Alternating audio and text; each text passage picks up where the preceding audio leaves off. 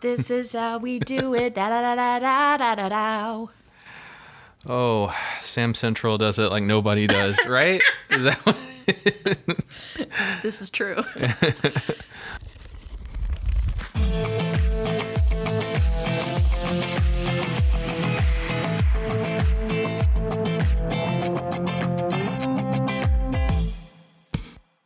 This is how we do it. It's Sunday night. It actually is. It actually is Sunday, except it's Friday night in the song. You know what comes on tonight that I got Wesley to watch, but you probably haven't seen yet? What? Lovecraft Country. Wes has started watching that. It's very good. I almost chose the book for that for this episode. Really? Mm-hmm. I didn't even know it was based on a book. Based on a book. Mm-hmm. The third episode killed me. It was amazing. So I'm excited to go back home after this and watch the next episode. And that's relevant to today's topic. Wow. Wow. Owen Wilson. Wow. Wow. Kobe, how are you doing today? I'm good. How are you, Corey? I'm great. Listeners, how are y'all? We'll wait. I'll Go wait. ahead and answer. Mm-hmm. Wow, that's awesome. And Denise, I'm so sorry to hear about that. You know, I wish your mom all the best. D nice. D nice. Hey, be nice to D nice. Joshua, how are you? Joshua. Okay, so this is Booked on a Feeling. Both cast if you're nasty. Yeah. Yeah. I stole that from you. I We're know. going to say that from now on. It's okay. This is a podcast where we talk about books and how they make us feel. Yes. And we get way too in detail about the books that we cover, but that's okay. Yeah. So So spoiler if you, warning. Yeah, so if you came here just for like an offhanded book review, that's not what this is. This fam. is not a non-spoiler review. This is a spoiler chock full of spoilers. Exactly. So if you're allergic, back up. No, don't back up. Listen, maybe. I don't know. Do what you do. You Yeah. do you. Yeah, you do you, but like please stay and listen. Really appreciate it. Today we're talking about discrimination. Yes, we are. Going to be discussing books about discrimination. I'd like to make a little bit of a fly. Fly? Did you say fly or did you Fly. say FYI? A fly. Is- FYI. Why are A you fly. why are you sounding it out phonetically? I don't know. I got it from a TV show, I think, and I always thought it was funny. I forgot what it was from though. Anyway, not the something point. out there. Stop distracting me. Okay, I'm gonna take a drink. Okay. This episode is about discrimination. It is not lost on me nor on Corey that we have never experienced these types of things that we're about to talk about, but we are both learners. We want to learn about these things. We want to be able to sympathize.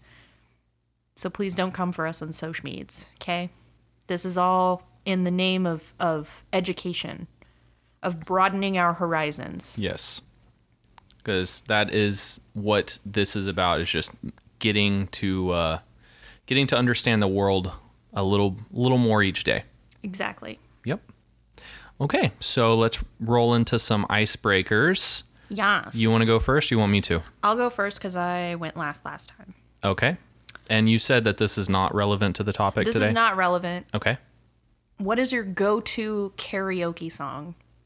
Oh, my go-to. Okay, so I never do karaoke. Ever. Yeah, I never do. You never noticed? Every time we go out, you and Wesley, like, y'all sing, but I do not. I don't get up in there and sing. But I do have a go-to song Okay, what's your song? that I would sing if I were ever called upon to do the karaoke's. And that's Budapest by George Ezra. Budapest. Okay, I've never heard that song. Sing it. Really? Yeah, sing it. My house in Budapest, my hidden treasure chest. Oh, it's some golden indie grand fucking piano. song? Of course it is.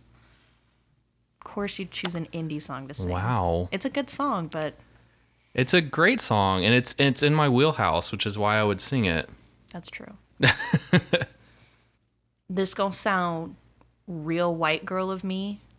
I think I know what it is, because I think I've heard you sing it. Well, it's Eminem. Oh, no, never mind.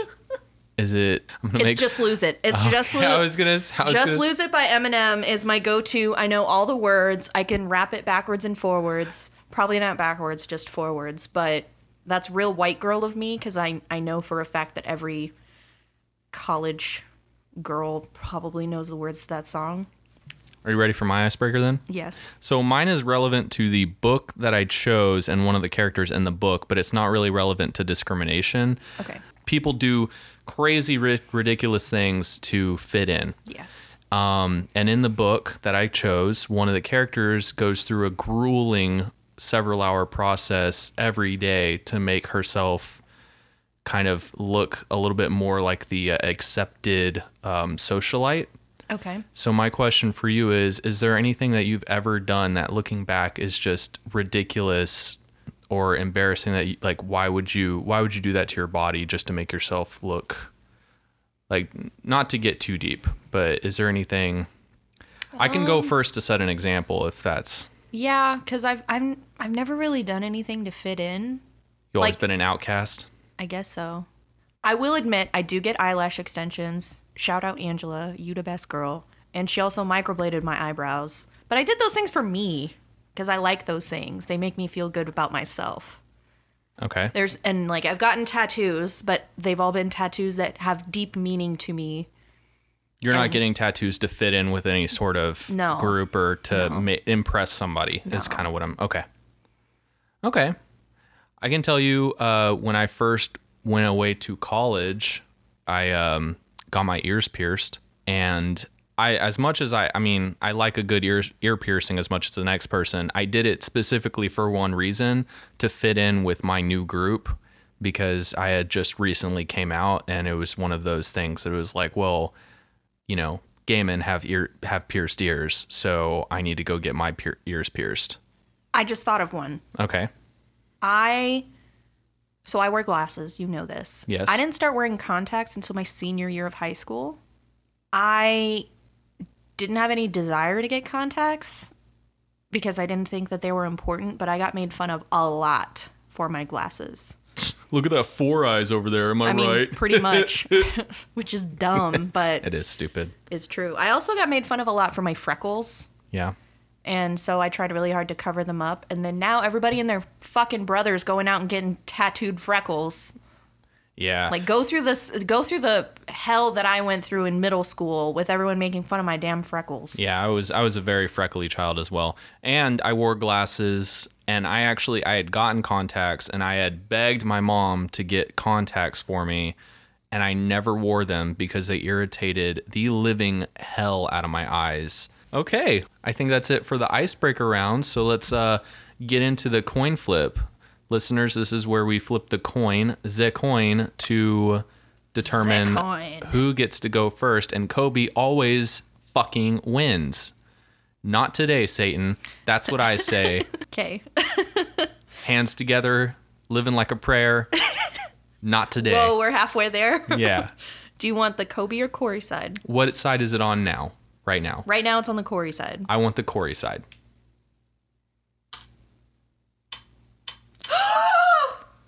You did it! Yay! Yay! Comecitos, you did it! Statistics! Woo! That's an app, by the way, so it's like really easy to determine who's gonna get it if you just go based on what the thing is. So yeah, you get a 50-50 chance. I did have, well, actually, that's why I said statistics. Technically, not really. It's more likely to land on the same side that is already facing up when you first flip it. Apparently. Don't come at me, I might be wrong. But that's what I had read, so that's why I chose my face, because that was the face that was on the top. Okay, so my book. Oh, wait. I'm sorry. By the way, just another FYI, I got it wrong last week. It's not Forbidden Love by Tabitha Suzuma, it's just Forbidden by Tabitha Suzuma. So. Oh yeah, I'm sure people are yelling at you for that. Please don't come for me. I'm so sorry, Tabitha. It's okay. You corrected yourself. Okay, I wanted to correct myself before we moved forward. Yes. All right. So my book. Oh my God. So excited. Okay. Ever since literally last year when we decided to do an episode on discrimination, I knew I was going to do this book. Okay. I knew I had picked this book in my mind literally day one. I was like, absolutely no other book to choose. Because I've been personally wanting to read it for like the longest time. I underestimated the length of it. It's actually And for me, it's very long. It's over 500 pages, and I was actually shocked by that. So it is The Help by Catherine Stockett. Bitch, I love that book. You've read the book? I've read the book. I've watched the movie. I love both the book and the movie. Yeah. Oh my God. Minnie, my spirit animal girl. Yeah. Ooh, Emma Stone. Oh God, I'm so excited. Everything about that. I'm so excited. So, I'm upset. You win. I don't even need to go. You already win. I have been wanting to cover this book forever, and I'm so happy that I got a chance to because, Lord, this book was so good. It's a lot. It was so good, though. So a little bit about the author. Catherine Stockett was born in Jackson, Mississippi in 1969. And I saw this in an article with the Atlanta magazine saying that she had received over 60 rejection letters before finally landing a publisher, which happened to be Penguin Books for this. This is the only novel that she's written, and it was inspired by her own time with their family maid as she was growing up, and their family's maid's name was Dimitri. So let's get into it. I'm excited. I do want to say, like you had said, you prefaced at the beginning of this episode, it's not about us. Yeah. It doesn't matter how we feel. I just want to highlight this incredible work of fiction that happens to deal with a very touchy topic, and that is discrimination in the Deep South in 1960s at the beginning of the Civil Rights Movement. So the book spans 2 years, and it follows 3 women: Aibileen, who is a housemaid; Minnie, who is also a housemaid; and Miss Skeeter. And Miss Skeeter is a white woman. She's a socialite who had just graduated from college and had moved back home hoping to advance a career in journalism. The book starts in 1962. Aibileen is taking care of her 17th white baby, May Mobley. And May Mobley is nothing like her mama. She's chubby, where her mom is thin. She is kind-hearted, where her mom is kind of cold and aloof. And Miss Elizabeth Leafolt, who is May Mobley's mom, has the baby blues, which is, postpartum is actually a very big thing. So Aibileen, at the beginning, talks about her son Treelor, who had died at age 24 after losing his footing and being crushed by a truck. He was not so much rushed, but just taken to the Black Hospital. Didn't they take him in the back of a truck? Yeah, they had thrown his body in the back of a truck and dropped him in front of the colored hospital. And Treelor died before Aibileen got a chance to even say goodbye to him. It's very sad. And when that happened, the world went black to her, and she was very accepting of the way things were for colored folk in the South, and she was not so accepting after that. A bitter seed was planted in her. Now, the book starts with Bridge Club, and Bridge Club is just something that these white socialite women got together to do, and it was Miss Skeeter, Hilly Holbrook, Elizabeth, and Hilly's mother, Miss Walters, who's elderly. Now, they all get together, and Hilly is trying to push the Home Help Sanitation Initiative. Do you remember that? Yep. From that? Mm-hmm. Oh my God. Oof. I was livid reading what it detailed. But basically she is trying to push that all houses get a separate colored bathroom installed essentially outside for their maids. For the help, because they carry different diseases, quote unquote. It's nasty. Which is untrue in every sense of the word. Oh yeah, there's no disease that actually can live on a toilet seat. Just fly. Yeah. Well, yeah. Anyway, so Skeeter, who's she's a little bit more educated than the other women. She's a little bit more unaccepting of the way things are. She just turns to Hilly and is like, we ought to just build you a bathroom outside. Kind of see how you like it. And of course, Hilly doesn't take to that, but they're still best friends. So they move forward. She don't take kindly to that? Yeah, she don't take kindly to that. I'm surprised you're not talking in your accent. No, for this. I thought about it. I did think about. But a Texas accent is much different than the deep South. Anyway, I'm sorry. Sidetracked. Um, also, this is a much different time. After they play bridge, which I don't know how to play bridge. It's a card game. That's all I know. I don't even think they actually play bridge. I think Mostly they just gossip. talk. No, they do play bridge because they weave it into their conversation where they're Can we like, play like a goldfish club?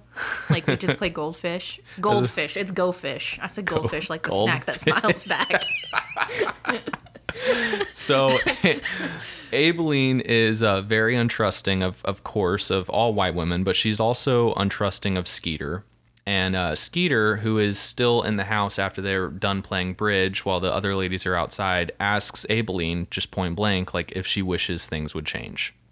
And of course, Aibileen, she doesn't want to answer that. Like, she's a colored maid in Mississippi, in Jackson. She's like, this is a trap. Exactly. I ain't gonna answer shit. She felt trapped. After Abileen's shift that day, she gets on a bus, and Minnie, who's her best friend, Minnie Jackson, is joking about the white woman that she serves, and her name is Miss Walters, so Hilly Holbrook's mother. And she's joking about Miss Walters, but she doesn't like it if anybody else talks about her because she owned the rights, because that's her white woman. So nobody else can talk shit about. I love Minnie. She's my favorite. Yeah. Minnie later calls Aibileen and says that Hilly, she's panicking. She says that Hilly is putting Miss Walters, her mother, in a nursing home. And she's spreading lies about Minnie, saying that she's a thief so that no one can hire her, so that she can come in and dock Minnie's pay and hire Minnie because Minnie's the best cook in all of Jackson. So Hilly wants Minnie, her mother's maid. So Elizabeth Leafold leaves, and they have started constructing the bathroom for Aibileen. And one of the workers, who happens to be a colored man, comes up and is, asking for a glass of water. And of course, Aibileen gives him one, but she makes sure to give it to him in a paper cup, not glass, because she knows that, Miss Leafold won't like that. And the man asks, is there like anywhere I can do my business? I need to go to the restroom. And they both think on it, and it's kind of ironic how they're building a colored bathroom and there's bathrooms in the house, but there's nowhere for him to actually go. And so she has to tell him he has to do his business in the bushes. And I wanted to include that because I thought that was just, that really that ironic. Yeah. Celia Foote, who is new to town, she's another white socialite. She's from Sugar Ditch. She calls while Miss Leafold is still out, and she asks about the benefit that the Ladies Junior League of Jackson, Mississippi is putting together. Isn't that the character that Jessica Chastain plays? Yes, and she's electrifying in that performance. I love her in that performance. Yes, effervescent. Effervescent. Celia Foote also asks about help because she is now staying on her husband's plantation, the Foote plantation, and she doesn't have any maids. And Aibileen, knowing that Minnie needs, a job now because Miss Walters got put in a nursing home, Aibileen lies and pretends like Miss Leafold's in the other room and is calling out and is saying like, "Oh yeah, tell her to hire that Minnie girl or that Minnie lady." And so she suggests Minnie.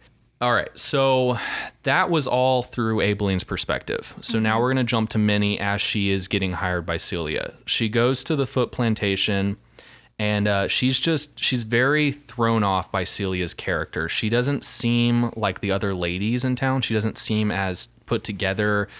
She's covered in flour because she's trying to bake a cake that fails drastically. And she's barefoot in her own home, which Minnie thinks is trashy. And I'm like, I'm barefoot in my home all the time. All day, every day. All day, every day. Minnie flashes back to the first white lady she ever served at 14 years old. And she talks about the rules that her mom had told her before her first day. And rule number 1 is the white lady is not your friend. So you don't complain to them. They don't complain to you. You don't listen to them. They don't listen to you. They're not your friend. Number 2, don't get caught using their toilet because they will freak. Number 3, use a different tasting spoon when you're tasting the food that you're making for them. Because if you use the same spoon and the same pot, you got to throw it out. Rule number 4, use the same plate, cup, and utensils and put it in a special place in the cupboard and don't use anything else. Number 5, eat in the kitchen. Number 6, don't hit their children because they want to do their own spanking. And number 7, no sass mouthing. So don't talk back to them. And on day 1, Minnie was fired from her first job because she was complaining about the white lady wanting her to hand wash the clothes, then use the washing machine. That makes no damn sense. So, oh my God. Some time goes by. She's working for Celia. Things are really weird. Miss Celia is just kind of a very odd character to her. And she doesn't understand why Miss Celia never leaves the house. She's always laid up in bed, or she's always in the house, but she's always so happy and cheery, and, they're doing cooking lessons because she's trying. And I guess I should mention, Johnny Foot does not know that his wife hired a maid, and they're keeping it secret from him. Mm-hmm. And Minnie is freaking out because she's like, he's going to come home and shoot me. Like, he's going to see a black woman in his kitchen. He's going to shoot me. And Celia is like, I'll tell him right before Christmas. Like, I'm not going to tell him. So, like, months go by, and Johnny Foot doesn't know that there is a maid cleaning the house and cooking the food that he's eating at night. Now, let's talk about Skeeter. Skeeter was born Eugenia Phelan, and she was nicknamed Skeeter by her brother because when she was born, she was long and spindly, and she looked like a mosquito. And honestly, I gotta say, Eugenia is like the most Southern Belle name, but also the worst name you can give somebody.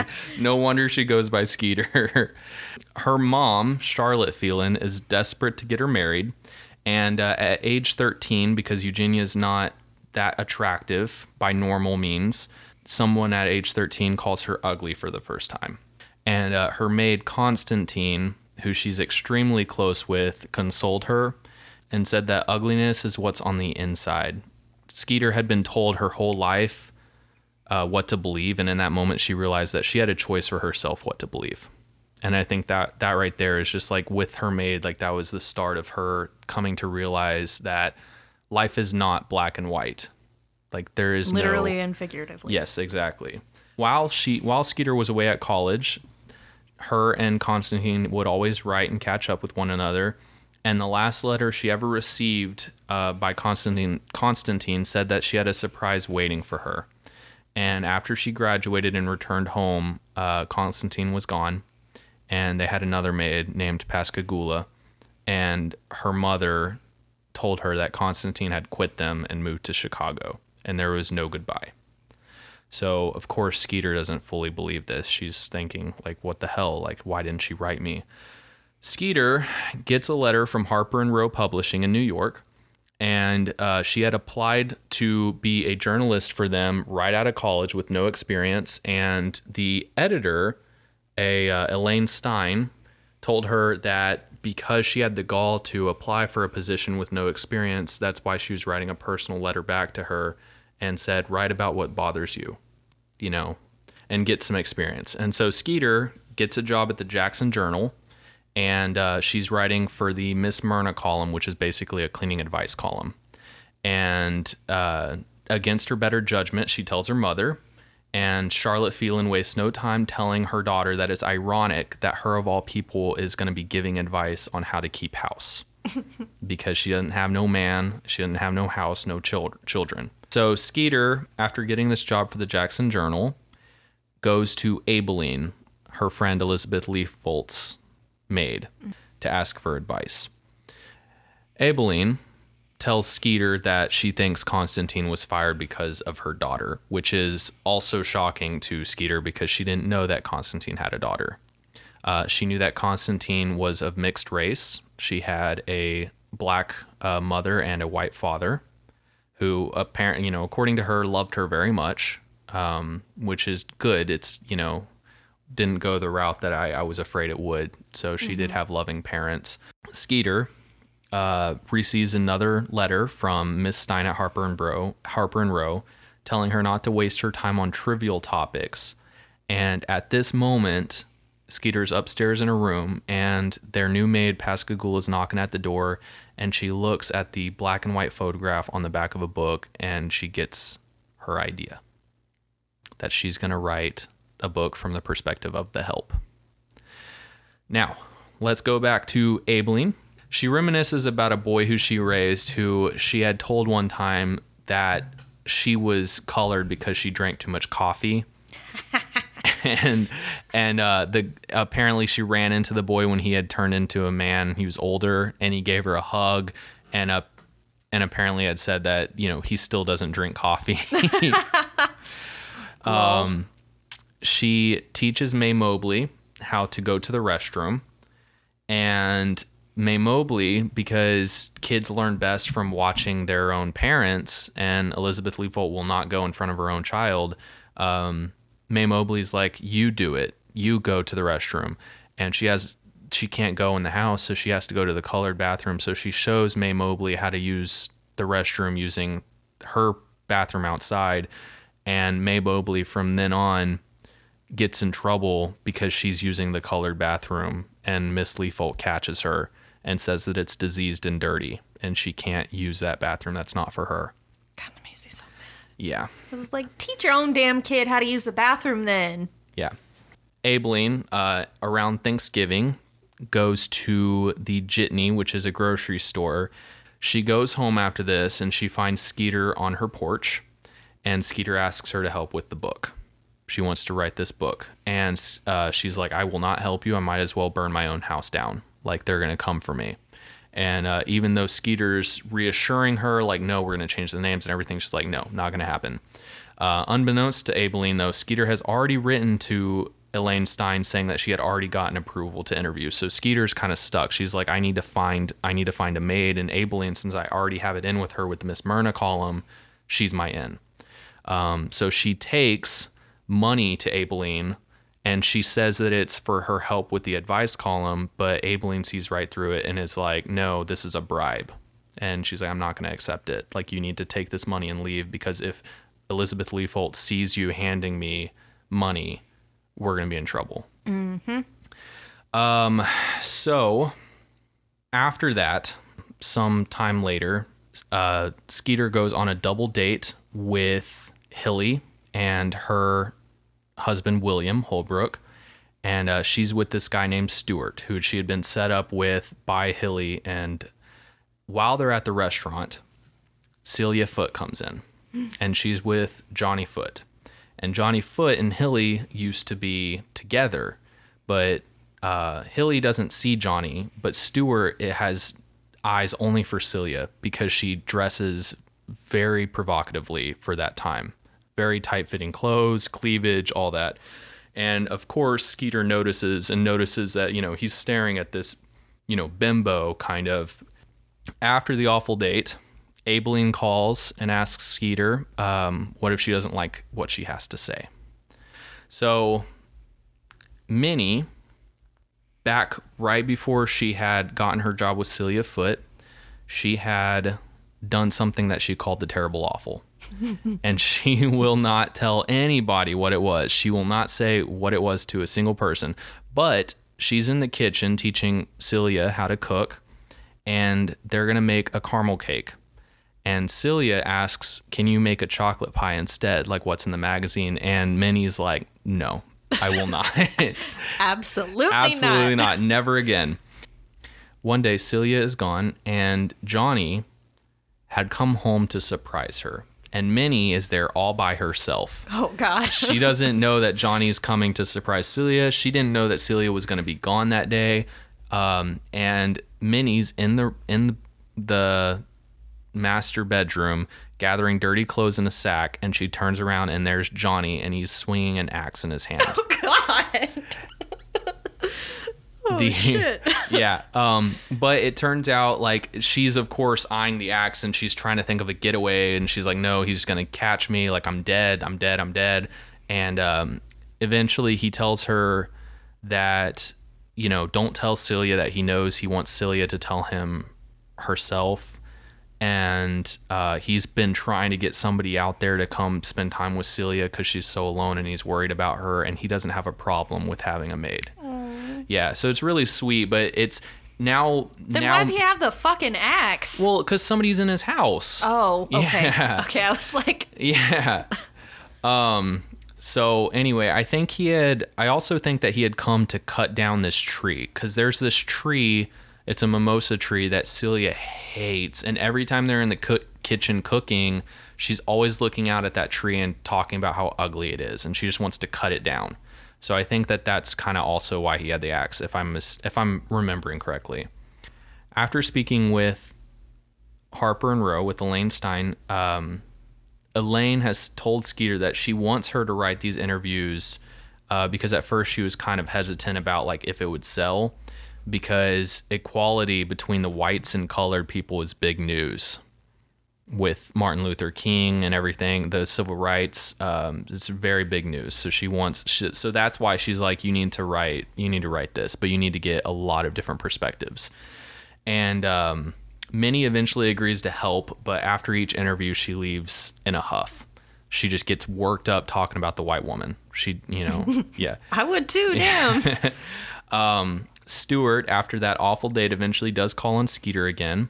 And the date was awful because Stuart wasn't ready, but he wants to give it another shot with Skeeter. Now, through all of this, Skeeter is going to the library to find books for Aibileen because she's agreed to pick some up, or she's offered to pick some up for her because Aibileen can't go to the white library and the colored library doesn't have everything that the white does. Mm-hmm. And while she's there, she's looking for books about, colored people. She's looking for books that are catered to them. And she finds a book that's written by an ex-slave, and the whole inside of it is torn out and vandalized. She also finds a booklet of Jim Crow laws, and she makes a little note saying, Jim Crow laws or Hilly's bathroom initiative? What's the difference? Later, she leaves her bag at the Ladies League headquarters, and Hilly takes it home. And of course, being a nosy little bitch, goes through it, and she finds the Jim Crow booklet and the note that says, what's the difference?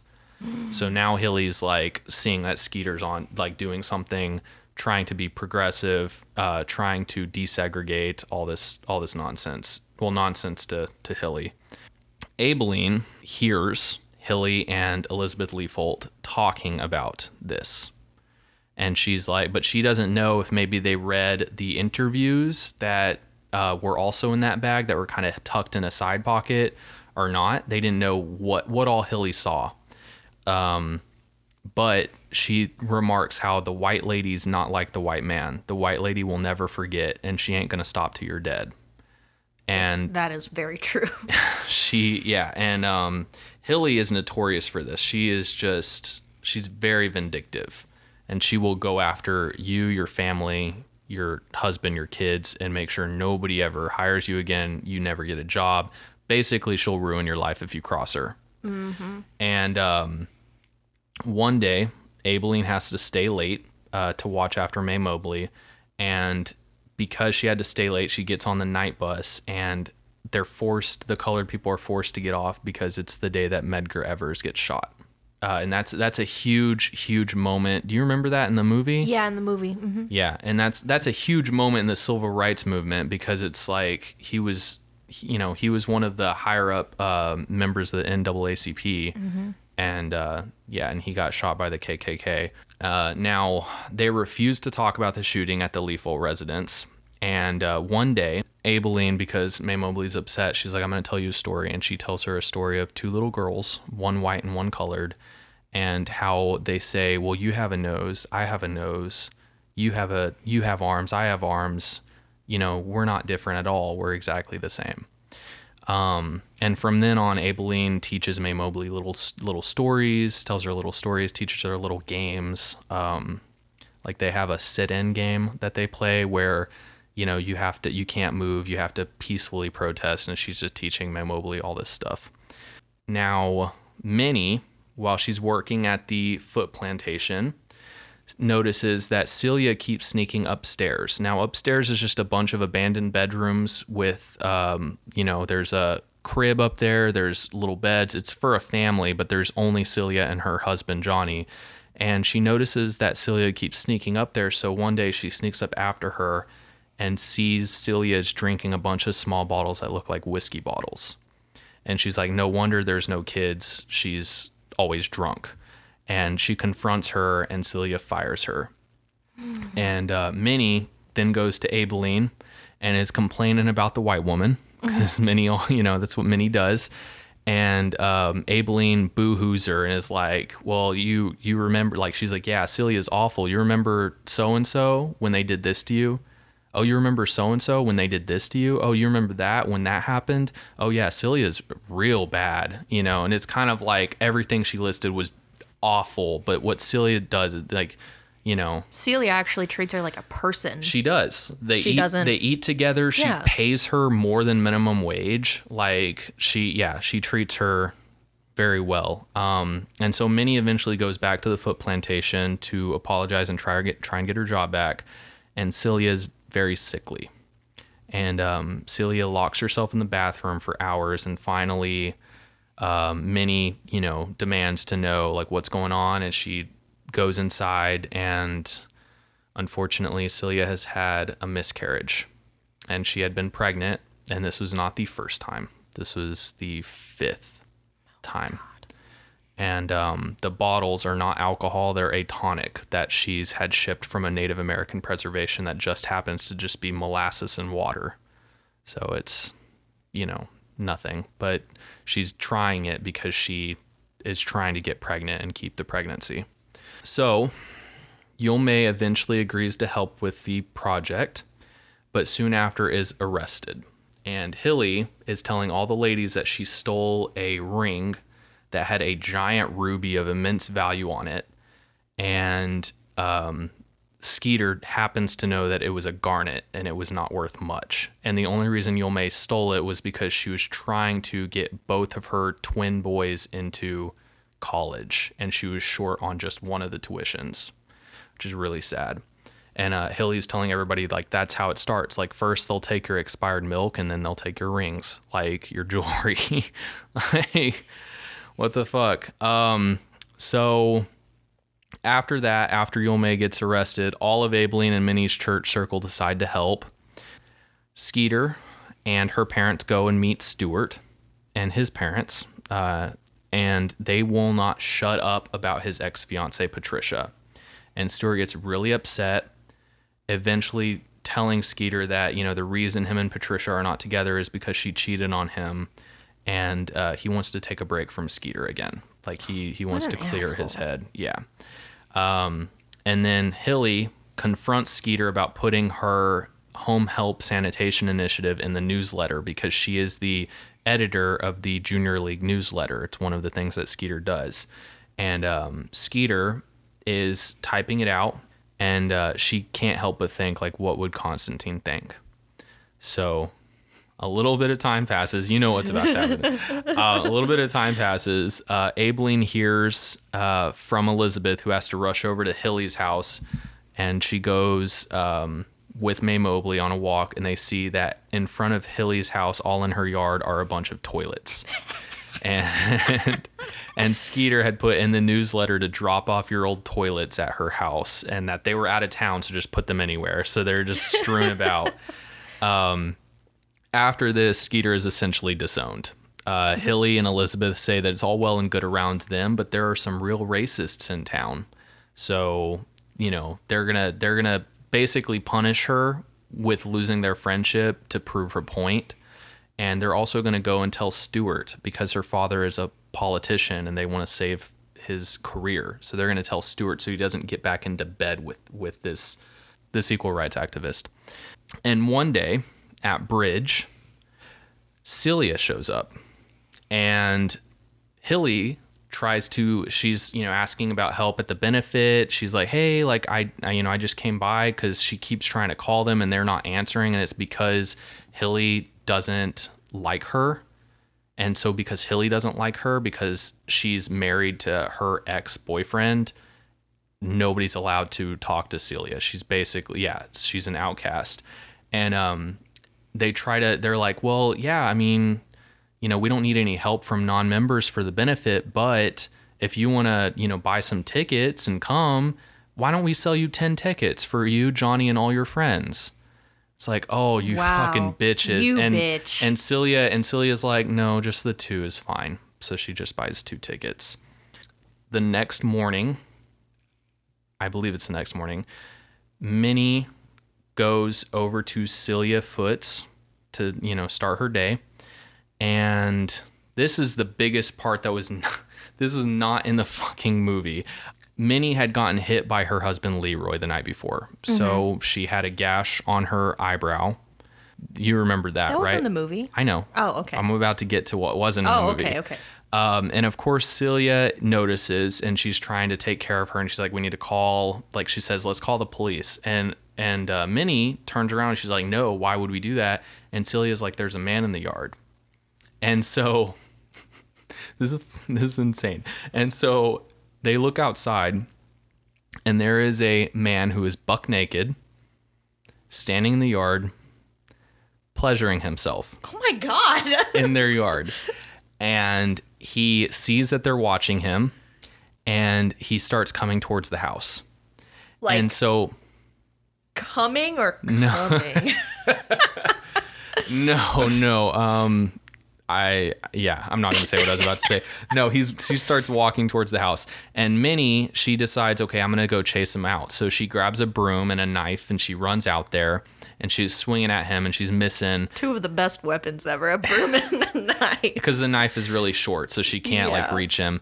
And the broom, she loses the knife, the broom gets broken, and this guy hits her. And Celia comes out and it starts threatening him and is like, you need to leave. But Celia's menacing. She's not like moving. She's not swinging wildly back and forth like Minnie was. Like, she's just there.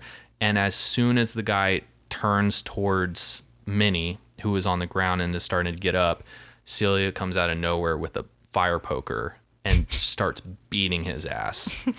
And the whole time he had been like, Minnie had been chasing him. He kept saying like, you want a piece of this pecker pie? It's just like, and but yeah, so Celia like just keeps beating him and almost kills him. And Minnie thinks it's strange that Celia would cross like such a line for her. That's that sugar ditch that came out of her. Yes, it is. Now, Celia, over the next few weeks, is worrying about this benefit that she had just bought the 2 tickets for, and she wants to make a good impression. And Minnie tells her, like, hey, well, why don't you reach out to Skeeter? Because, you need a friend. And Minnie happens to know that Skeeter's a good woman. And Celia's like, no, none of the other ladies like her. Like, I don't want to be seen with her because nobody else likes her. Bitch, nobody likes you neither. And then she realizes exactly. Oh, okay. And she realizes that she was a hypocrite. And Minnie admits that the reason the ladies don't like her is because Hilly and Johnny used to date. And so Celia's like, okay, well then at the benefit, I'm just going to set everything straight. I'm just going to tell, Hilly everything, and that like I didn't, Johnny didn't cheat on her with me. But she makes a mistake. She decides to dress like what Minnie describes as a jukebox hussy. And she dresses in a very tight-fitting hot pink dress with like cleavage and, just, yes. So they go to the benefit. People can't stop staring at Celia. They avoid her like the plague. And people also ignore Skeeter as well. But Skeeter is kind of just bored of it all, but she sees Celia and she's like, I'm gonna pay attention to her because that looks interesting.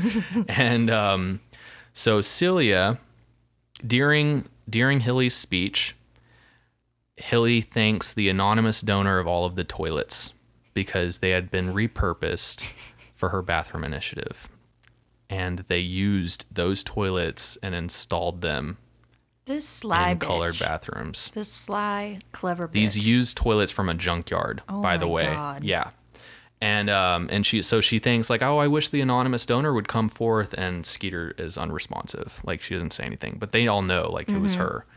And after that, there's the baked goods raffle, and Hilly has won Minnie's famous chocolate pie. And she's like very confused. She's like, I didn't bid on anything. Like, and Minnie had made this pie for the benefit because it's very popular. And Hilly is just staring Minnie down because she's like, because of the terrible, awful thing that Minnie will not say what it is to anybody. Celia finally catches up to Hilly after that, and when Hilly tries to pull away, her sleeve gets torn off. And Hilly accuses Celia of lying about Johnny and everything, and also she accuses her of signing her up for the pie. And Celia is very confused. She doesn't know what's going on. And after that, for a whole week, she won't get out of bed. And Minnie notices that there's a letter that it's from Hilly, and it says that for the damages to the dress, Celia can just cut a check to the Ladies' League. And that also she cannot attend any more functions. She has been blacklisted. So the listeners can't see your looks. I know, I'm Come sorry. on. It's just this bitch. Oh my God. Yeah. And so finally Minnie's like, okay, I'm just going to tell her. So she tells her about the Terrible Awful. Yes. Now, Yes. do you want to tell the listeners what the Terrible Awful is? No, I or want do you you to tell it. Okay. So essentially, after Minnie found out that Hilly was spreading lies about her being a thief, she decides to, she tells Hilly, eat my shit. And then she goes home. My shit. Yes. And then she goes home and she decides to bake a chocolate pie. And she takes it back to Hilly's. And Hilly thinks it's a peace offering. And she's like, well, you know, if I hire you now, I'm just going to hire you at $0 an hour, you know, because of how you treated me. And she thinks it's a peace offering. And so she eats it. She eats 2 slices. And then it comes out that Minnie had actually put her shit in the pie and Hilly had eaten her shit. And of course, Hilly did not go to the police because she didn't want people to know that she ate a black woman's shit. And she didn't let anybody know. Pie. Yeah. It was a butt chocolate pie. Yeah. So a few days after that, Celia's starting to act more normal, you know, more For her. herself. Good for her. And it has started to rain. And Minnie, even though she says not to, she ignores Minnie and she goes outside, grabs the axe, and she cuts down that tree herself. Damn, girl. And Minnie, who's like watching her out the window, looks down and sees a check for $200, but it's made out to 2 Slice Hilly, which is just great. I forgot about that part. Yeah. 2 Slice Hilly. Yeah. So then on December 2nd, Elaine Stein with Harper and Row has moved the deadline for the book to the 21st instead of after the new year. So essentially, Skeeter's like, shit, I have 2 weeks to finish this book and mail it because otherwise it's not going to get read and they're not going to publish it. That night, Skeeter arrives home to find Stuart and he wants her back again. He's done some soul searching. He wants his girl back. Oh my God. So Skeeter's like, okay, whatever. And he's like, okay, I'm going out of town for a few days, but I'll be back. And The fuck? Yeah. And because he works away.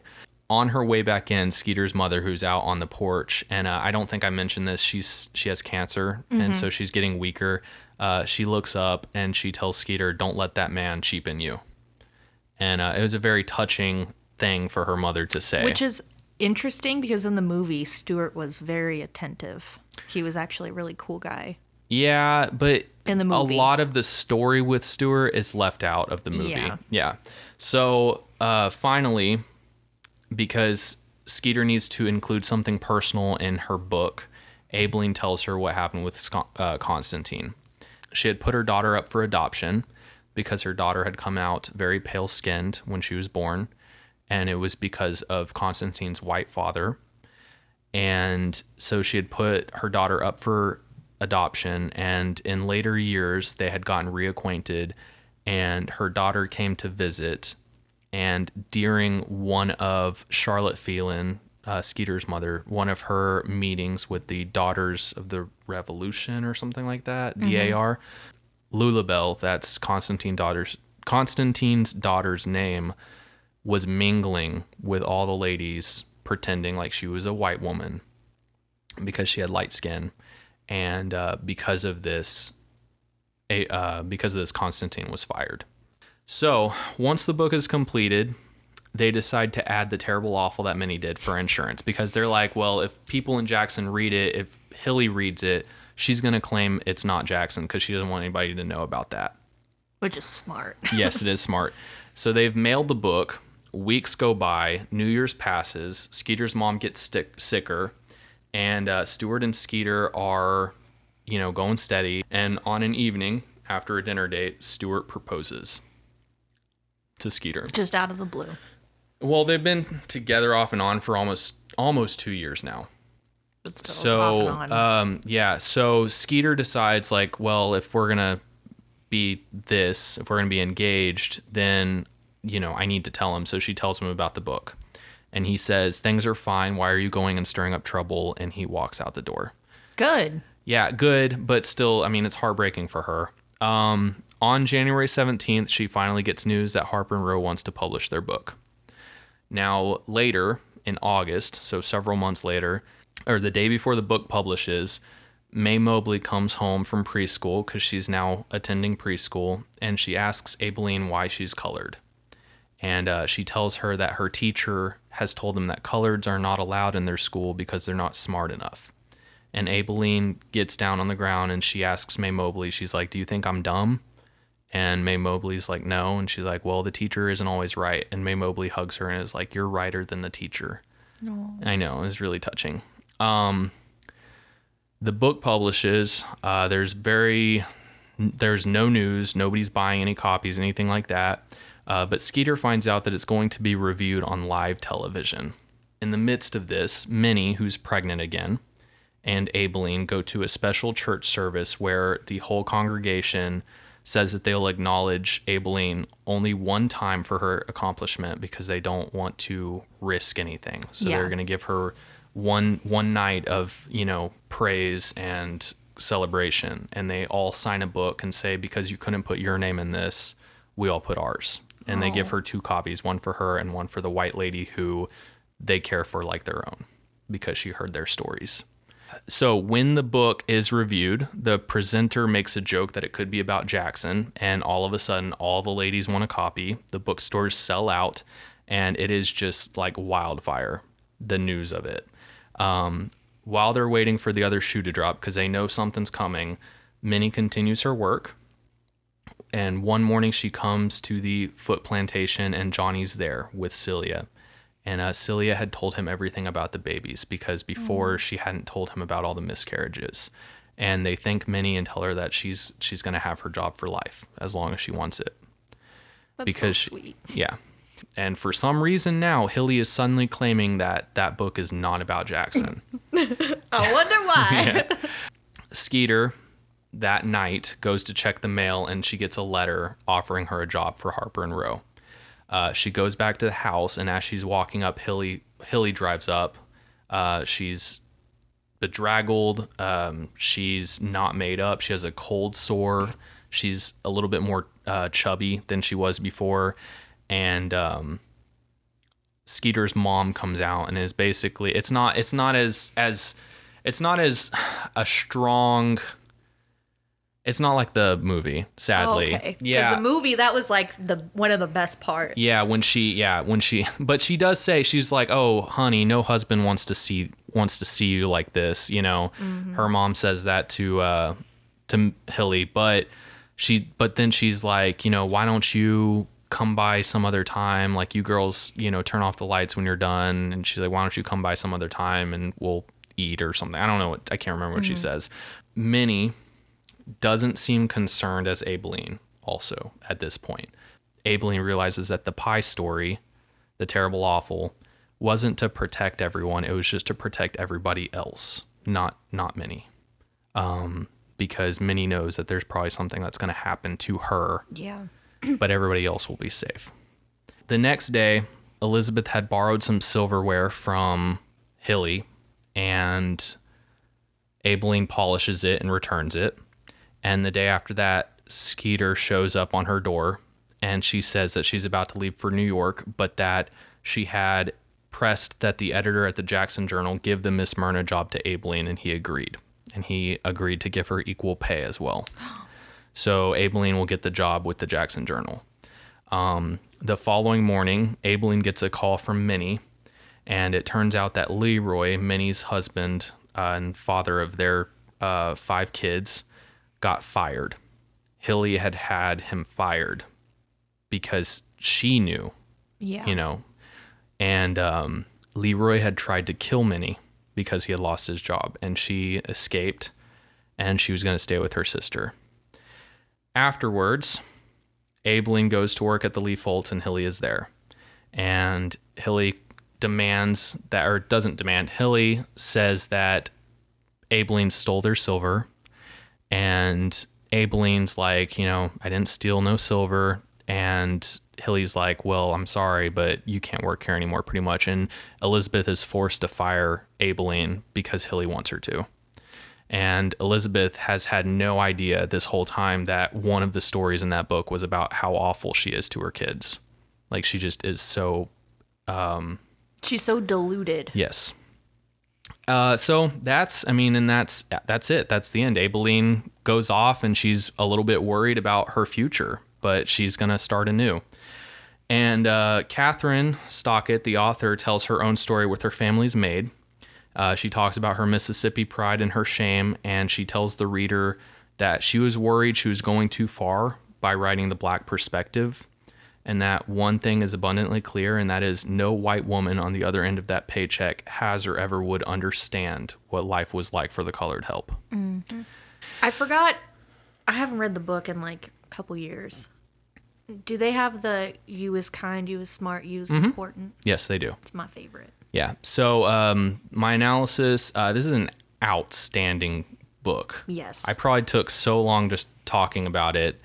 I thought that the slang, like the colloquialisms, you know, when it was Aibileen and Minnie's sections, they were bordering on kitschy. You know, they're kind of like just, too stereotypical. Yes, yeah. Kind of. And you know, this being written by a white woman, it's very that kind of felt a little off for me. Couple favorite words that I had that I learned from this book. Kvetch, which is a person who complains, and Elaine Stein uses it when she's describing Aibileen's testimony in the book, saying that she doesn't kvetch too much. And then gentility, which is to be superior through manners and appearance, which these socialite white ladies of America think that they have gentility, think that they're superior, and they're not. Characters that I like the best and least, I loved Celia. I felt for her immensely. Yeah. Because this is written through Minnie's perspective, you know? So this is Minnie on the outside seeing Celia, which is actually... I kind of liked that because it almost flipped the script on that, because the book is all about us looking in from the outside on the Black perspective, you know? But I did love Celia. Aibileen is just the epitome of strong, of being a strong woman. And Leroy, Minnie's husband, the first half of the book, there's no mention of him being abusive. He actually seems like a pleasant person, and I was getting all ready to be like, well, he's completely different in the movie. And then halfway through the book, suddenly like they're talking about how it's common for him to beat her. But before then, there was no talk of it. It was a complete 180 for him. So the character himself, I think, got rewritten. I'm not going to lie. I think that halfway through, Catherine Stockett decided that she wanted that character to go a different route, or she wanted Minnie to go a different route, and to push her that way, yeah. She wrote her husband different. How does this book compare to the movie? Anna Camp's character, Jolene French, is only in it for like a split second. She's the one reviewing the book. There's no Nelson Ellis's character, Henry.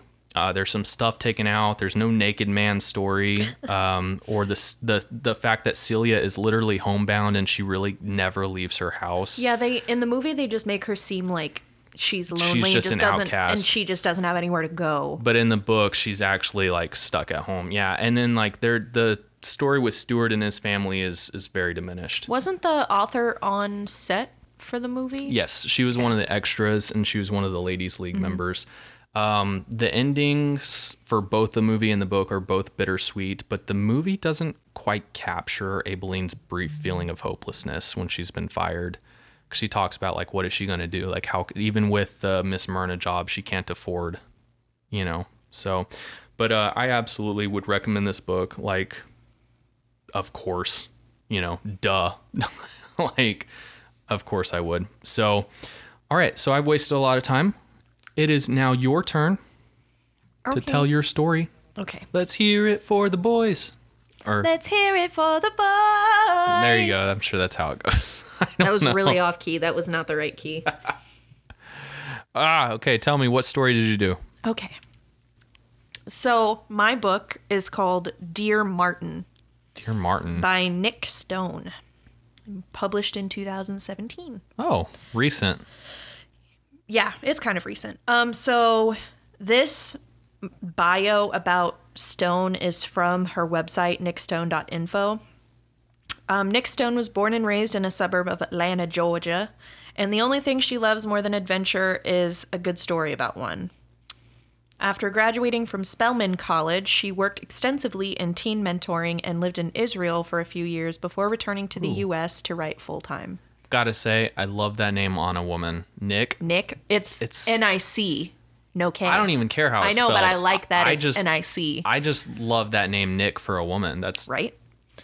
Growing up sexy. Growing up with a wide range of cultures, religions, and backgrounds, Stone strives to bring these diverse voices and stories to her work.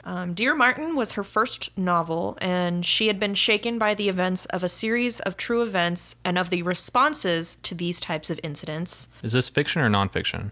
The story is fiction. Okay. But it is based off of true events. Sorta, kinda. Okay.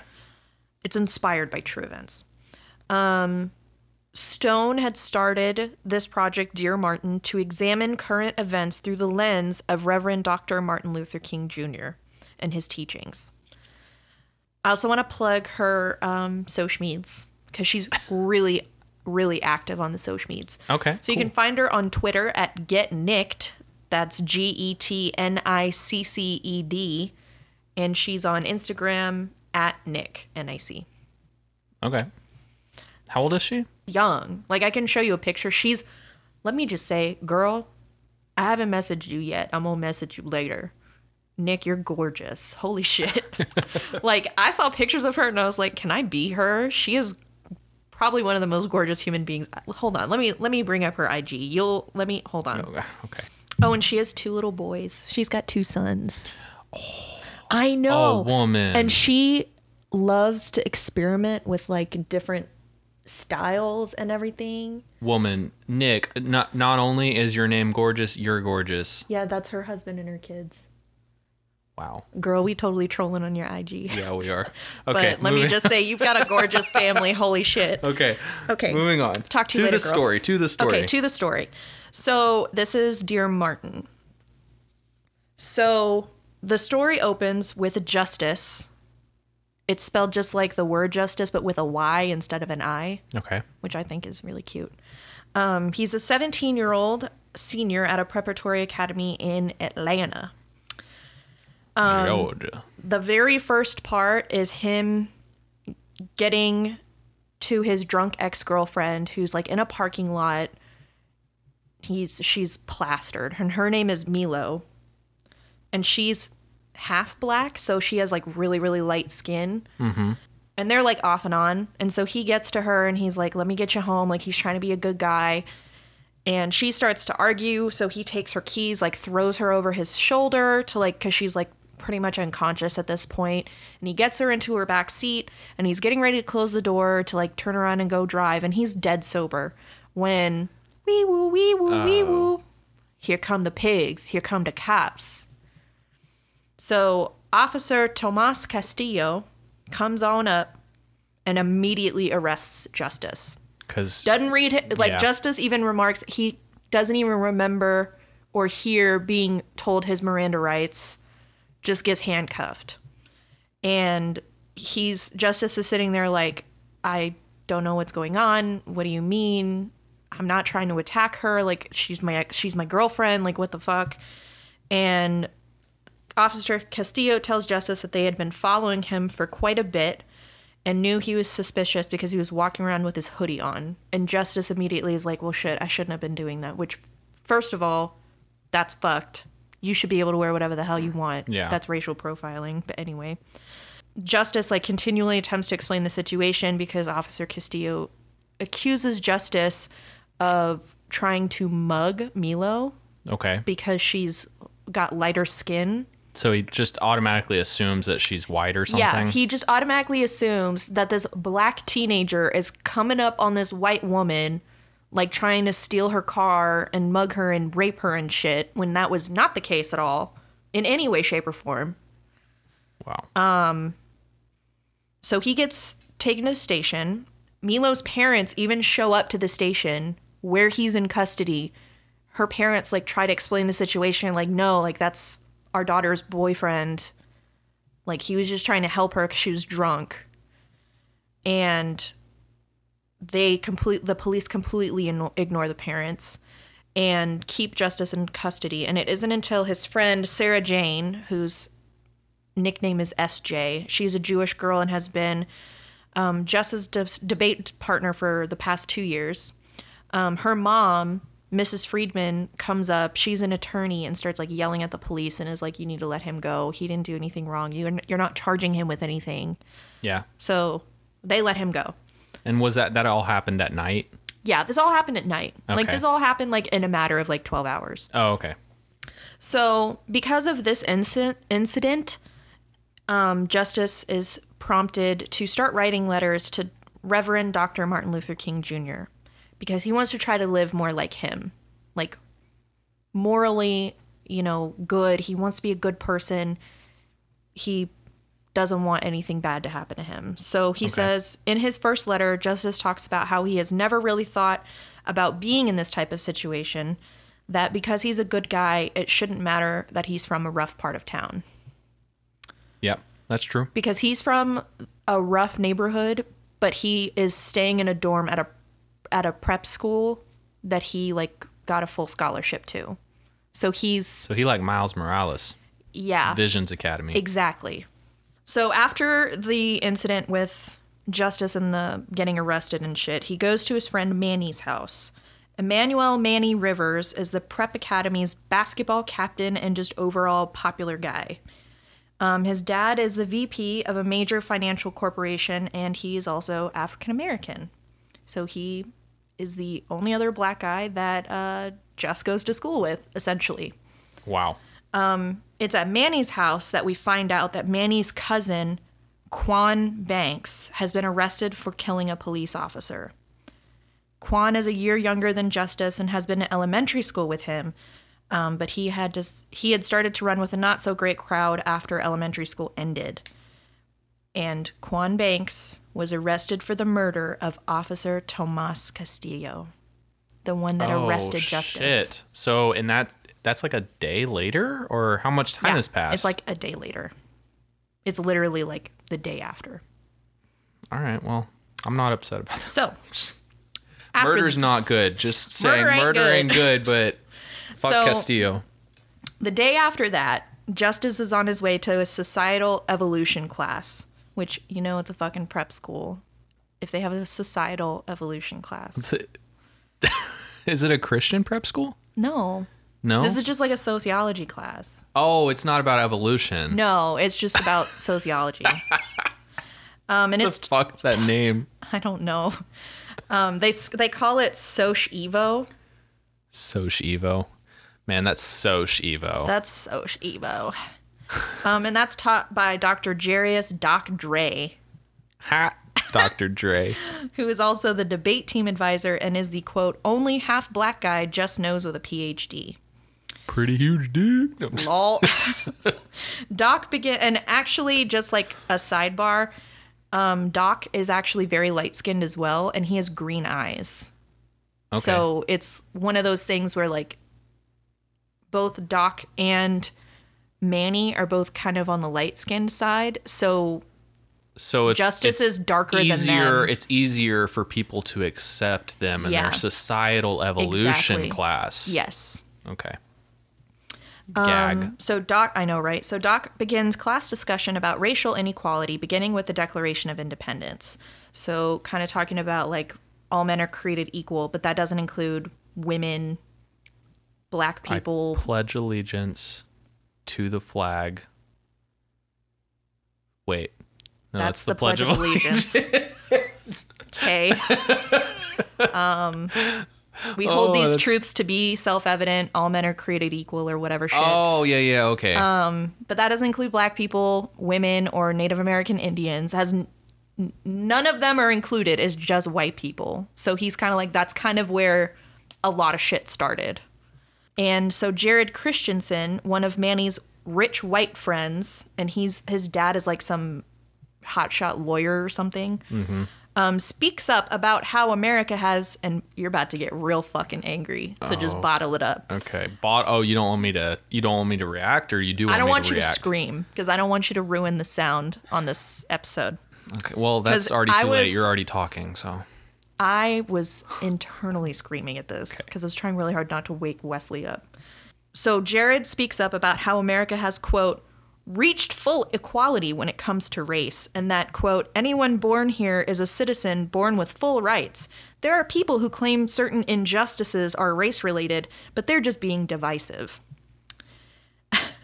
Jared argues that, quote, black people have the same opportunities as white people in this country if they're willing to work hard enough, and cites that Manny's parents are the perfect example. Quan, where's that gun? Where's that gun, boy? So SJ, Sarah Jane, says to him, like, after this long-winded argument that I do not want to go through right now because there's a lot to unpack in this book. Okay. She says, quote, I know you'd prefer to ignore this stuff because you benefit from it, but walking around pretending that inequality doesn't exist won't make it disappear. Truth. And she tells him that he and Manny are, quote, equal in pretty much every way apart from race, could commit the same crime, but it's almost guaranteed that Manny would receive a harsher punishment. Yeah. Which is 100% true. 100% true. Later in the cafeteria, which they call it the senior lounge, but it's the fucking cafeteria. Victorious had a senior lounge. No. Riverdale has a senior lounge. Is it that room? Yeah. That they all hang out with at the couches? That's a senior... Anyway, we're getting off track. I think it's a lounge, yeah. I don't know. Later in the cafeteria, Jess overhears Jared and Manny with their friends talking about the debate class. Jared not only threatens to get his daddy to get Doc fired because of this conversation in class, but he also says, quote, that he's sick of people suggesting that African Americans still have it so hard these days, and says that Manny's parents are, quote, totally proof that things are equal now. Do you need a minute? Can I pop this boy? No, I don't need a minute. Just Okay. keep going. Please tell me something bad happens to him. No, not bad. Actually, I don't want anything bad. I want our boy Just to get the justice he deserves, and like just, I don't know. But it gets much worse. Just so you know. Well, that's like scratching the surface. I know. It's the beginning of the story. Okay, so later on, Jared convinces Manny, Justice, and their other friends, Kyle, Tyler, and Blake, to dress as different stereotypes for Halloween and to go out together as a massive political statement about racial equality. So, Jus is the thug, complete with his exposed boxers, his grill made from tinfoil, and his thick gold chain. Thank God that officer got popped. I know, right? If he saw him on the street, he'd... Okay, keep going. Manny is the, quote, token black guy, wearing khakis, loafers, and a polo with a sweater tied around his shoulders. Jared is the yuppie/politician and is wearing a suit. Tyler is the surfer dude with board shorts and a tank top, because that's a race. That makes sense. Can you hear the sarcasm dripping? Clearly, you've never been to California. California. Okay. Okay, Kyle is the redneck, so he's like wearing flannel and like duckbill hat, cowboy boots, the whole nine. Oh, I think I know that guy. And Blake, he decides to dress like a Klansman, complete with his white hood and the little insignia, and he thinks that this is okay. And he even like tries to fist bump Justice, and Justice is like, why the fuck are you wearing this? Why?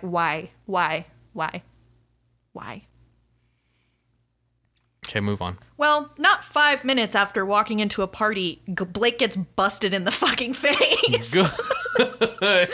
Yes. Because a couple guys from Yes. Jess's, like, quote, rough neighborhood show up and accost the group for their costumes.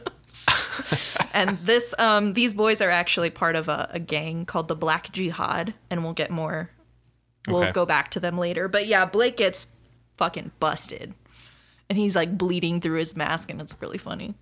Good. So Jess's next letter to Dr. King is about his conversation with SJ that he has over the phone later that night about what happened with the whole getting punched in the face shit with Blake. And Jess discovers that he's starting to like SJ, but he's struggling with these feelings because his mother told him to never bring a white girl home. So he's battling between what he wants and what his mother wants. So he knows that his Okay. mother would be so disappointed in him and never accept SJ. But he's also like, but she real cute. Like, Yeah. why can't we be together?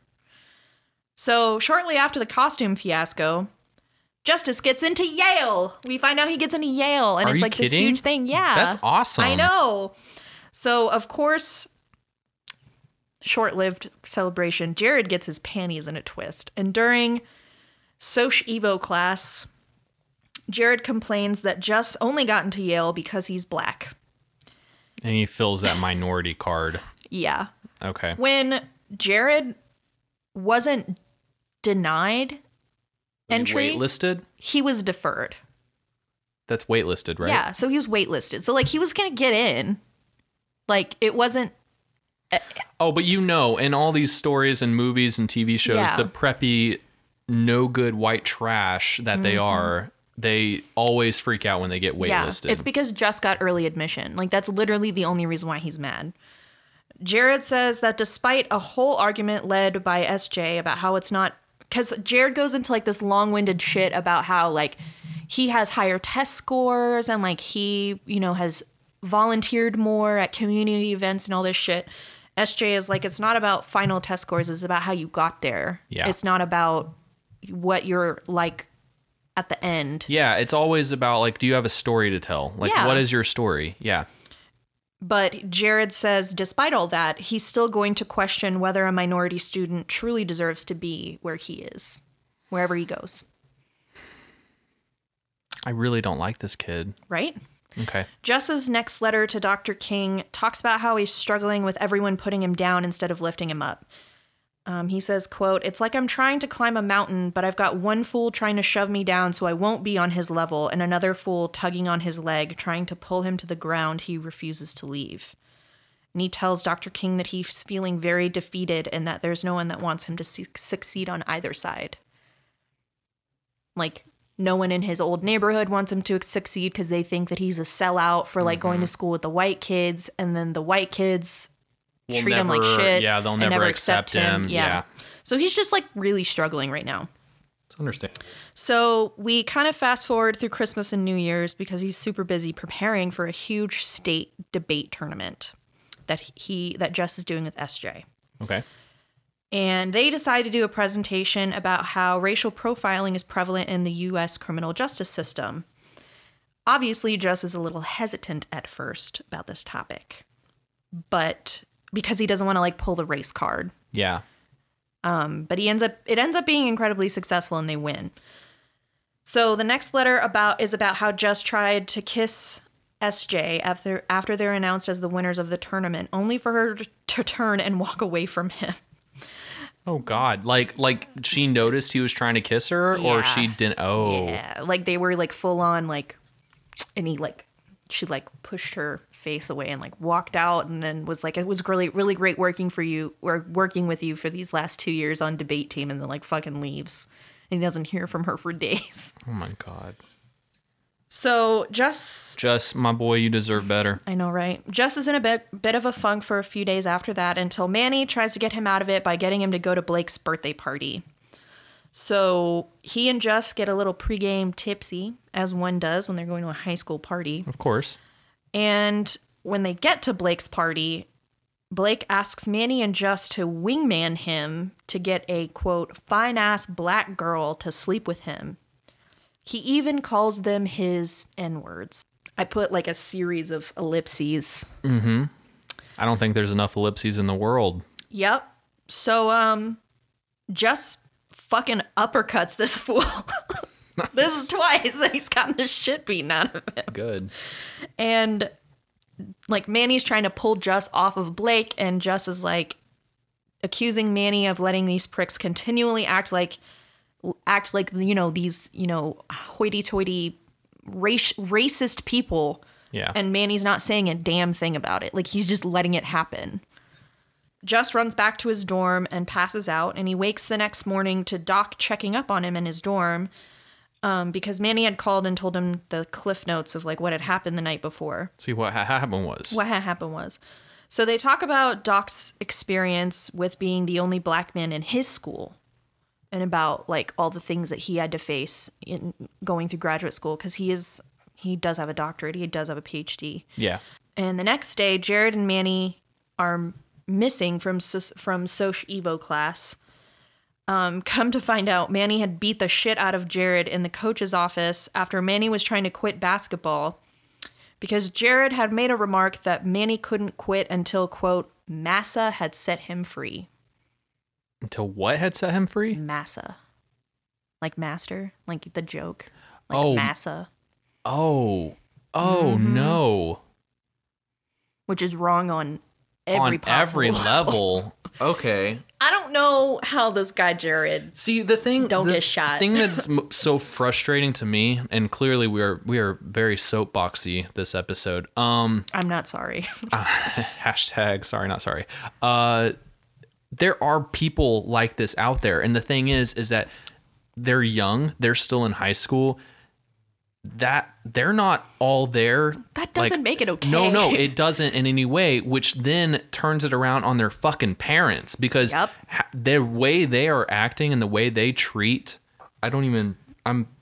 keep going. Yep. So, after Manny like tells Jess like, hey, I beat the shit out of Jared because he said some crazy shit. Like, you're completely right. Like, I was letting them walk all over me, and I'm tired of it. I'm not going to let them do that anymore. So they plan earlier in the week to have a Saturday of hiking. But Saturday morning comes, and Manny comes by to pick up Jess, and he's upset and says, like, can we just drive around for a bit? Like, I'm kind of upset. Got some bad news this morning. Kind of just want to drive it off. Jess is like, okay, cool. Mm-hmm. Well, I think I know where this is going. Turns out Manny had gotten a call from Jared's dad, because they're going to be pressing charges against Manny for assault, because Manny had beat the shit out of Jared. Okay. So they start driving, and they're blasting like some hard rap music. At a stoplight, this white dude in a Suburban looks mad about their loud music, but the boys pay no attention. They drive again, and they get to another stoplight, and the guy shouts from his car to shut down the music. Manny, being like, I'm not going to, relent to anybody. This is my music. I can do whatever the hell I want. He turns up the music even more just out of spite, but the white guy explodes. The guy pulls out a gun and shoots the two boys in the car. Manny doesn't make it, and Jess had gotten shot in his ribs and was left with a collapsed lung. The man who shot them was Officer Garrett Tyson, the partner of the late Officer Tomas Castillo. So they end part one with bang, bang, bang. Yeah. So part two starts 27 days after the altercation. It's after Manny's funeral. Jess goes over to Manny's parents' house, and they tell him that Quan Banks, Manny's cousin, wants to see him in jail. Jess decides to go to the youth detention center and see Quan, who tells him about his experiences being behind bars and how A 17-year-old rich white boy had stabbed his father 8 times, but got off on a simple assault after a doctor came in and said that it was just a sleepwalking episode. But this was his quote, second offense, and he was called a career criminal because he stole something. So he's in there for like a long time. Yeah. That don't make no sense to me, but okay. None of it makes sense. All right.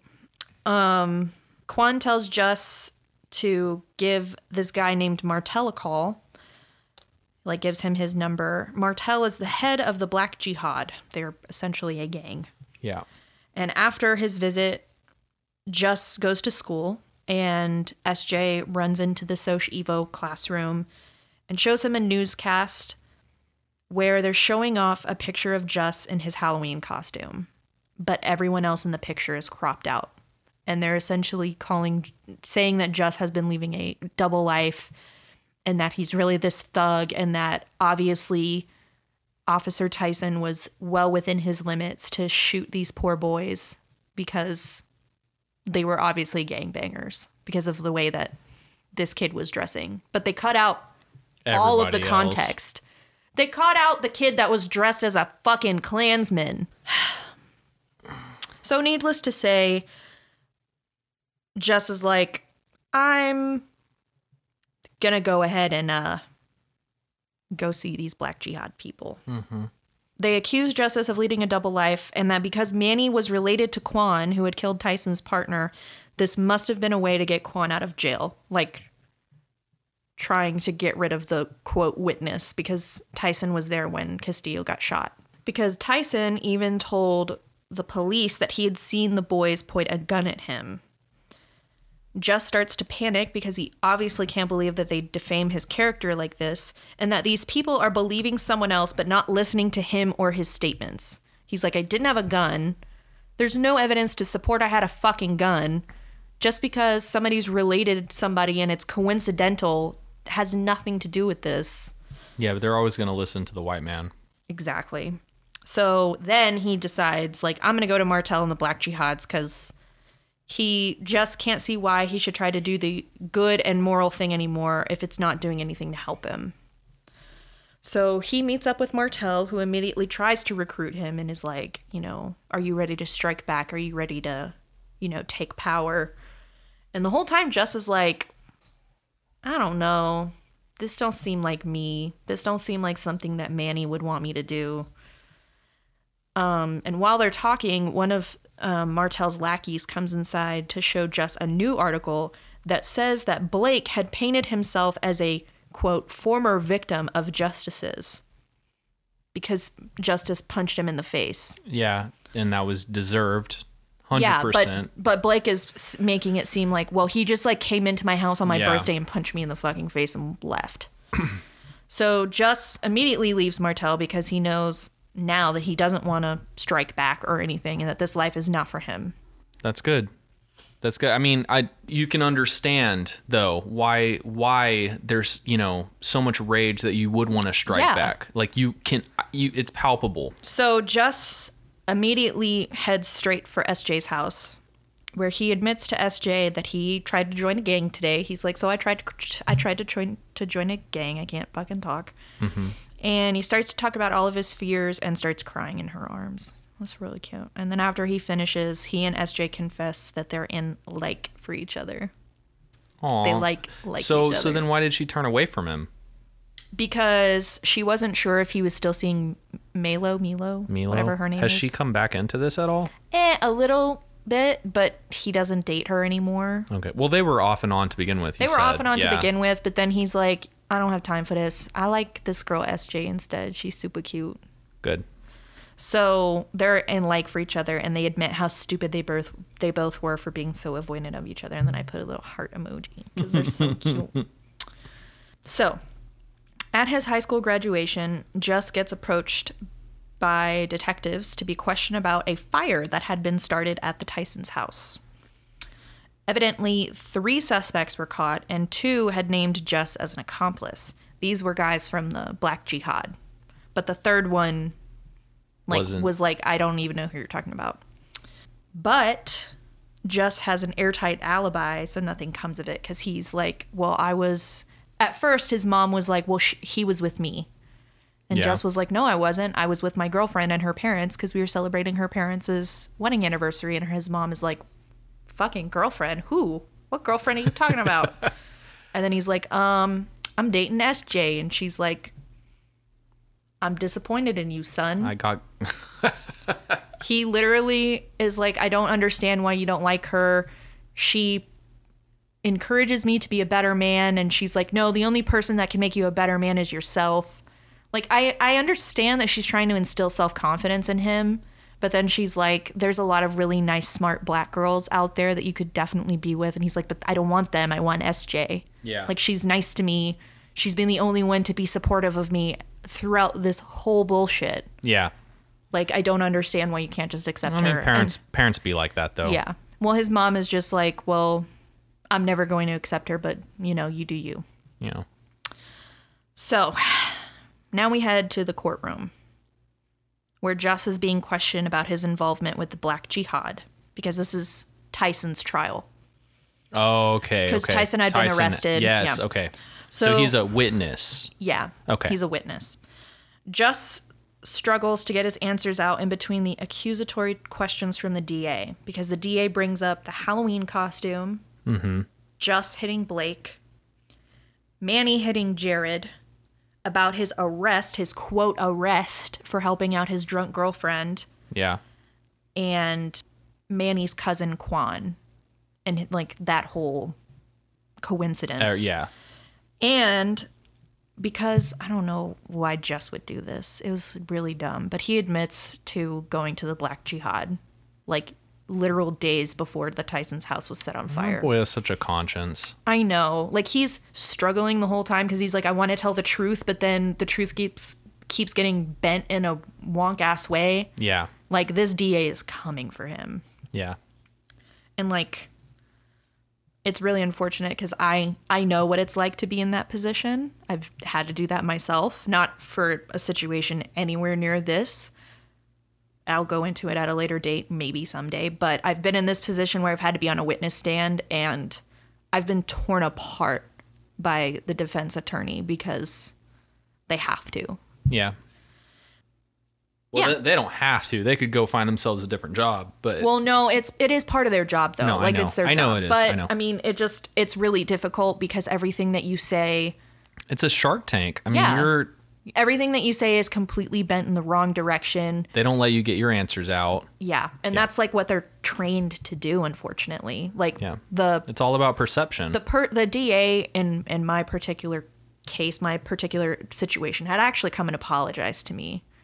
He was like, this was wow. solely my job. Please don't ever think that I accused you of these things in any way. He was actually really nice. So shout out you. So after all of this, the jury had found Tyson to be guilty on 3 of 4 charges and was convicted of 2 misdemeanors, disorderly conduct and discharge of a pistol near a highway, and of of aggravated assault. The jury had been unable to reach a consensus on regarding the felony murder charge, and a mistrial was declared for the whole thing. for the whole thing. But luckily, Tyson is like still in custody. It's not the whole thing. It's just the felony murder charge. Okay, so he's still convicted of the other charges. Yeah, he's still convicted Okay. of the 2 misdemeanor charges and of the aggravated assault. But it's Okay. the murder charge that's been called as a mistrial Yeah. because while there's no evidence to support that Justice and Manny had weapons pointed at Tyson, there was no evidence. There's no like physical evidence. It was just like random witness statements from the street and Tyson's statement. There is reasonable doubt. Yes. Okay. Thank you. You watch a lot of Law and Order, I see. I don't. I listen okay. to a lot of true crime podcasts. So Jess is obviously heartbroken because he's like, I have to go through all of this again in 6 months when they have a new trial. I will have, already started college at Yale and, started my life with my girlfriend and like, And it's just all pulling him back to these old memories. Yeah, and he's like, I just want to be done with it. Like, I'm heartbroken enough that I lost my best friend. Like, what the fuck else could go wrong? Yeah. Jus decides to hang out with SJ, and they're like being all nasty and cute, and not nasty in like a way, but like nasty as in like, ew, you guys are gross because you're in love. Yes, okay. Because they're planning out how he's going to be at Yale and she's going to Columbia, and they're gonna like figure out how they can see each other. Nice schools. I know, because they're both mad smart. Mad smart. When SJ's mom gets a call, because she's Jus's attorney, because Garrett Tyson has been murdered in his jail cell by 3 other inmates. Yep. Da, da, da, da, da, da, da, da, da, da. Sorry, should we not be celebrating that he got murdered? No. Why? No, I'm sorry. Oh. No, I'm thinking hashtag Jeffrey Epstein didn't kill himself. I mean, right? No, but yeah, good. I mean, I think that's justice served. Justice served for justice. Served. Yes. So the final letter to Dr. King from Justice is dated like almost an entire year after his first letter. So all of this shit that has happened to Justice has happened over the course of 1 year. Yeah. His senior year. Believe that. Yeah. It's like insane. The worst senior year on record. Yeah. And he talks to Dr. King about his new life at Yale and questions what his whole purpose behind this quote experiment was, because it had begun with him wanting to be a better person, to live more like Dr. King. Yeah. But after the last year of his life, he's like got a new open eye, because now he's noticing when he's being racially profiled, and that had never been something that he had to worry about before. Yeah. Now he's seeing it more and more, and he's seeing more prejudice. It has. It's opened his eyes to the injustices of the world. So sad. But yeah, but he thanks Dr. King for like this whole letter, because he has like a composition notebook that he had been using to write to Dr. King. Yeah. So there's an epilogue. 4 months later, Jus sees Jared standing over Manny's grave. Jared has been crying and is heartbroken that his friend has died, and like talks to Jus about how it really hasn't set in that like Manny isn't going to be the best man at his wedding, isn't going to be the godfather to his children. Like, it's something that like you never saw this side of Jared. It was like you were being a racist asshole this whole time, but you were actually really close with me. He was actually really close with Manny. He was just being a dumb kid. And it's his parents' fault that he was acting that way. Yeah. But and Jared is actually going to Yale with Jus. Okay. So Jared tells Jus that he's planning to become a civil rights lawyer, and had even started taking an African American studies course to learn more about his late best friend. That's good. Yeah. Yeah. And that's that. But I do want to read the author's note at the very end of the book, because I found it to be incredibly powerful. It's like a page. Okay. So this is from Nick Stone. Dear reader, I didn't really intend to write this book. Frankly, I was afraid to even try. There was a lot going on in our nation at the time: protests over the shooting death of Michael Brown in Missouri, the choking death of Eric Garner in New York, Michael Dunn's second trial and murder conviction in the shooting death of Jordan Davis in Florida. And I was just trying to sort through my feelings about all of it. I didn't think I could do the topic justice. I didn't want to dishonor the fallen by failing to do it justice. Since I grew up with a dad who was a police officer, I struggled to reconcile what I knew of him and his former colleagues with the men in uniform who had taken the lives of unarmed civilians. But the idea wouldn't let me go. And it wouldn't let go of the nation either. Protests erupted across the country, the Black Lives Matter movement cranked up, and suddenly people everywhere were quoting Dr. Martin Luther King. I wondered, what would Dr. King say and do if he were living in our present social climate? How would his teachings hold up now? I sent my friend and mentor, Jodi Picoult, an an off-the-cuff, quote, pitch for Dear Martin. Jodi was working on Small Great Things, a novel that dealt with American race relations, so I thought she could give me some good advice. She loved it and encouraged me to keep writing. So this is why I created Justice McAllister's story, the events of his high school senior year, and why he started writing to Dr. King. And his realization that while the answers can be hard to come by, the point is to find the courage to ask the questions in the first place. I hope this journey will give you a way to identify your own questions and answers.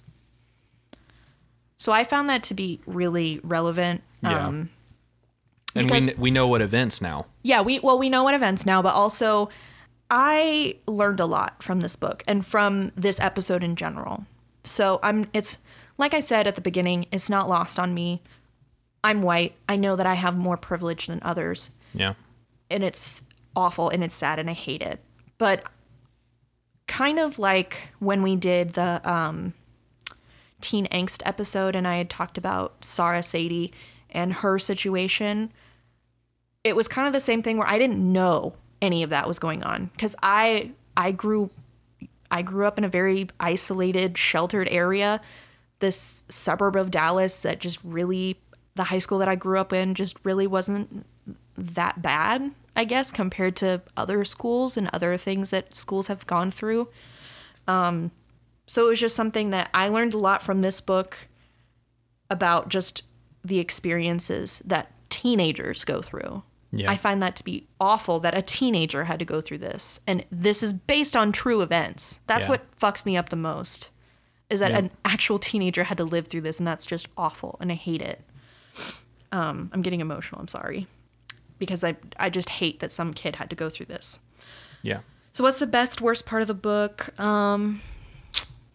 I guess my favorite part would be when Blake gets uppercut for wearing a Klansman outfit. Yeah, and I personally, sorry, I don't usually interject on like your analysis. No, you're good. But I appreciated what Nick Stone did with Jared at the end. I did appreciate what she did with him. I was actually going to talk about that in my what character did I like the best and least.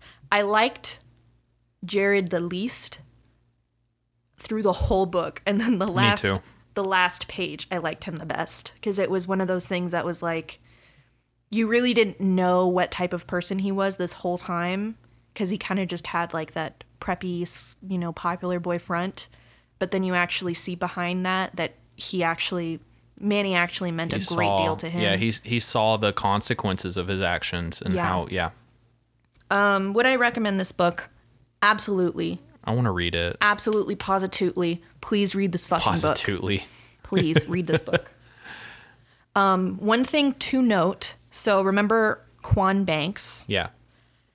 There's actually a book called Dear Justice that is being released on September 29th, 2020, this month. Okay. Which is the sequel to Dear Martin and tells the story of Vernell Laquan Banks, a.k.a. Quan, and his story of how he ended up in jail for a murder charge. Ooh, so there might be more to that, too. There is more to that. Okay. I wanted to I went to go look at the summary for this book, and it tells a lot, but I wanted to purposefully leave it at a cliffhanger so everyone will go and read it. Okay. Because I'm going to read it, because I'm excited. Part deux. But, yeah, so go read Dear Justice, releases on September 29th. You mean Dear Dear Justice. Sorry, Dear Justice. And also Dear Martin, please read this book. It's currently free on Kindle Unlimited, so go ahead. Nice. Yeah. All right. So, what is our next episode, Kobe? Oscar Gold. Oscar Gold. We're going to be both choosing books that were Academy Award winners. And I'm interested to see how my book turns out. I haven't started it yet. I haven't even picked a book, if I'm being honest. Oh, okay. Funny story. I was going to choose this one book, but it's way too heavy. Okay. We've done 2 heavy episodes in a row. I was like, yeah, let's. Can I tell you what it was going to be? Sure. I was going to do Schindler's List. And then I was like, better not. Yeah. That's mad heavy about the Holocaust and shit after the last 2 episodes. Yeah. So. But yeah, we're doing Oscar Gold next. Tune in. Yay. All right. And this is, So this is Booked on a Feeling, guys. This is always the awkward part. Okay. Love you guys. Love you. Bye. Bye.